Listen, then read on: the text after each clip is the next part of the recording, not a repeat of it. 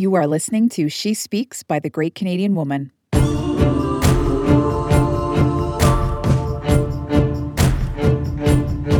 The Great Canadian Woman makes waves, she moves mountains, and she blazes trails. This podcast is a compilation of inspirational Canadian women sharing their message, their insight, their experience, and their expertise.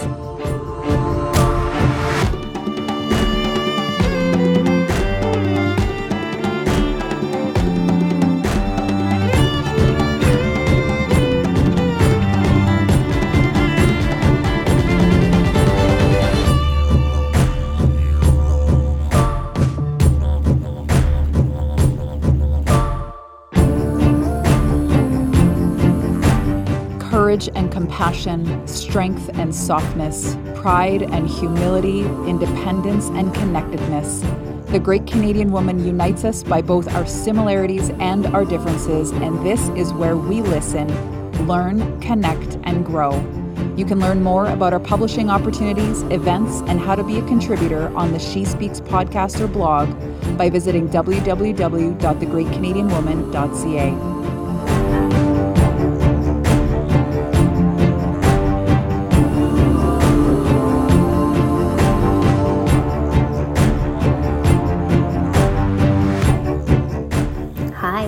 Hello, welcome, settle in. I'm so glad that you're here for us to talk about reclaiming your voice in actively choosing vulnerability. My story is one that mimics so many others out there.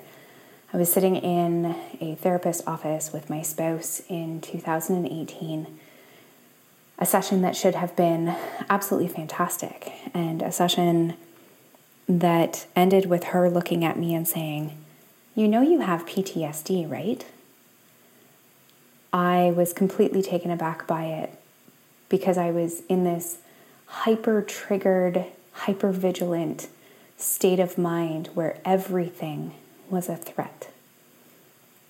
You see, I had built a life on childhood trauma, on assault, grief, postpartum depression, miscarriage, the loss of identity when I became a mother, and it all led to living a life of fear, to a life of darkness. Those 4 letters when she looked at me and said, PTSD. In one way, I felt so relieved that finally there was an answer that made sense. And I felt scared. What did that mean? Was this going to be a life sentence? I wasn't quite sure, but off to the doctor's office that I went. And I had a very open, raw, and vulnerable conversation with my doctor. You see, my abuser was a drug addict. That childhood trauma that I suffered was at the hands of a sibling, somebody who in my home should have been a safe place for me to fall, but they weren't. And home wasn't home. It wasn't that foundation. It wasn't those 4 walls that kept me safe. It was a house of pain, a house of trauma. And then I started to heal. I got linked up with a naturopathic doctor, and we started an aggressive acupuncture protocol for 6 weeks, every other day, then ebbing off into once or twice a week, spreading weeks in between. And once the triggers stopped coming so fast and so furious, I was able to do the work with a psychologist. I don't know if you've heard of this modality, but it's called EMDR, eye movement desensitization and retraining. Basically, what it does is it uses bilateral stimulation to reframe and desensitize our memories of trauma. And in just 6 months, every other week, sitting in her office, doing this really strange, out of the box, out of body almost, feeling and sensation, I healed. PTSD, as I've come to know it, is a traumatic injury to the brain. And just like if you were to break your leg or sprain your ankle, those bones, those ligaments, those pieces of our body, they can heal. So can our brain when it comes to having something like PTSD. So what does it look like to be on the other side of the darkness? Well, I've learned that my story is the story of many, and raising my voice, validating it, validating the story, it allows other people to find their voice too. And that's what I wanted to talk to you about today. I chose, when I was diagnosed in 2018, to become very raw, very open, and very vulnerable about what was going on. I knew that it was going to rock the foundation of other people. I knew that it was going to upset my family. I knew that I was going to lose people along the way, but I also knew that it was right. The hardest things in life are often the easiest to put on the back burner. They're the easiest ones to walk away from because they're the hardest and most uncomfortable ones to do. But there is hope in fear. There is light on the other side of the darkness. And I found those pieces when I started returning to my roots. I started looking at the foundation of the modalities that I know, that I love, that I breathe every single day, with poetry and writing, meditation and art.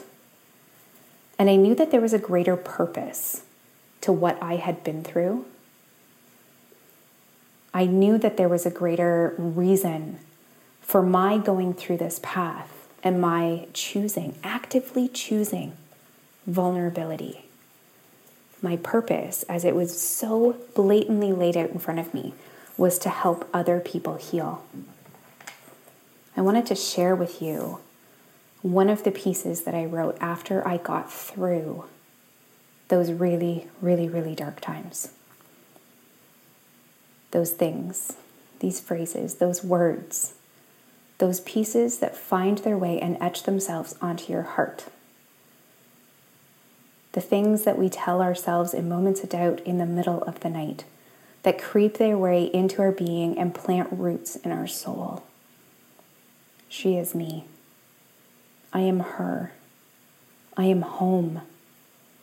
There is hope on the other side of fear. There is light on the other side of darkness. These words, ones said with deep conviction, with truth, weaving their way into my story and knowing that they're a reflection of something more. Not just my story anymore, but the story of he and she and they and us. You see, childhood trauma is something that many of us build a foundation of life on. Many of us plow forward, go through the motions, try to figure out where we fit in this grander picture of life. And yet we don't have the example of a strong foundation underneath of us. We have trauma, we have pain, we have deep-seated grief. We have a loss of identity. And what we really need is to be nurtured, to be held with compassion, to be held with love, so that we can come home. Today, as you sit there, as you listen, as you delve into these uncomfortable areas of your life, I encourage you, I challenge you to choose vulnerability, to raise your voice and say, this happened. This is my truth. To grab a piece of paper and a pen, to write it down and to start framing your story. When we reclaim our voice, when we take responsibility for all of those deep, dark-seated, hidden parts of who we are, we're able to come home. And what a beautiful feeling that is. Finding hope in the fear, finding light on the other side of darkness.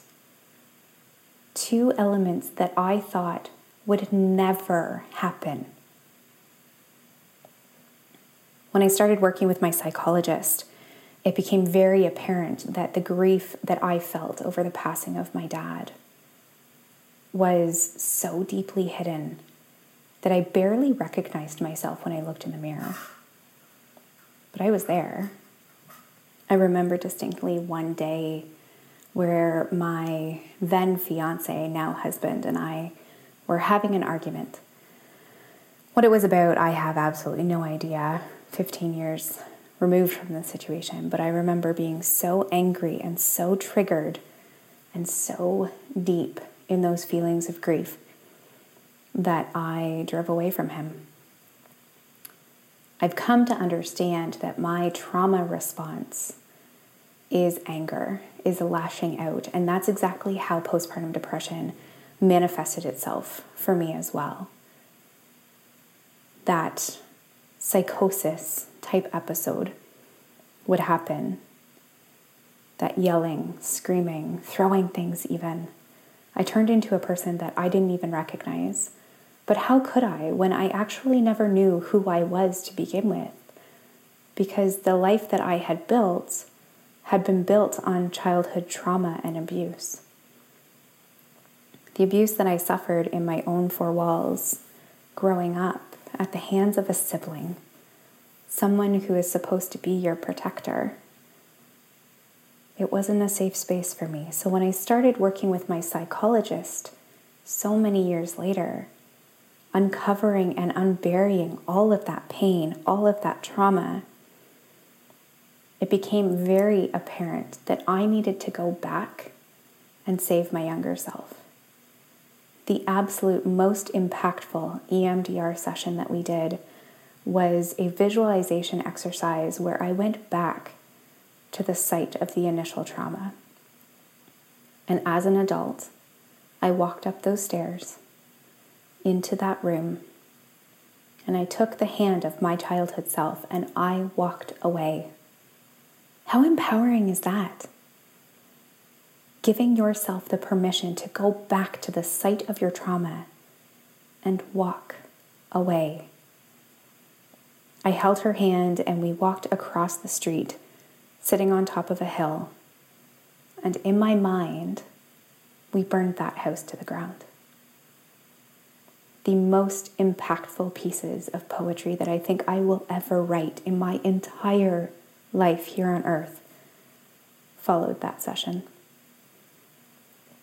She is me, I am her, and now I rise.